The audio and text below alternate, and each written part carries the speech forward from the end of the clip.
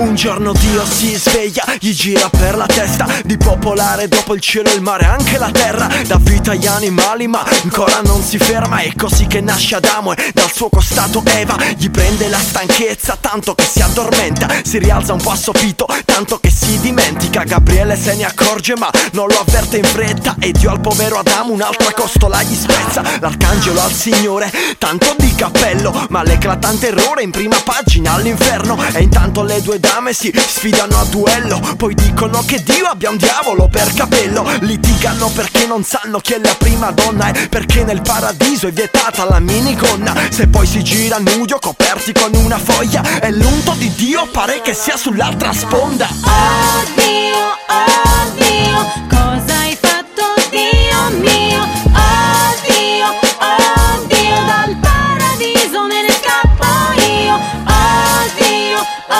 Dio, misericordioso è Dio. Oh Dio, ma di questo passo andiamo nell'oblio. Nel nome del Padre e del Figlio si gode nell'Ade per questo disguido. Nei cieli protestano Adamo per primo perché le due donne vengano messe in castigo. È un'Eva contro Eva, Dio se la vede nera.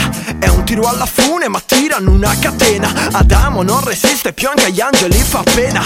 Eva per sedurlo veste sexy da pantera. Si tirano i capelli per chi deve dominarlo, per chi deve essere madre di Abele e l'altro bastardo. Nonostante sia ben nota l'impotenza di zio Adamo, le due donne fanno a gara per chi riesce a conquistarlo. Sembra uomini e donne, reality alle porte del paradiso fatto d'amore e di eterne cotte. Nel giardino dell'Eden gli arcangeli escono a coppie e le perdite di fede per Eva ne sono troppe. Oh Dio, cosa hai fatto Dio mio? Oh Dio, dal paradiso me ne scappo io.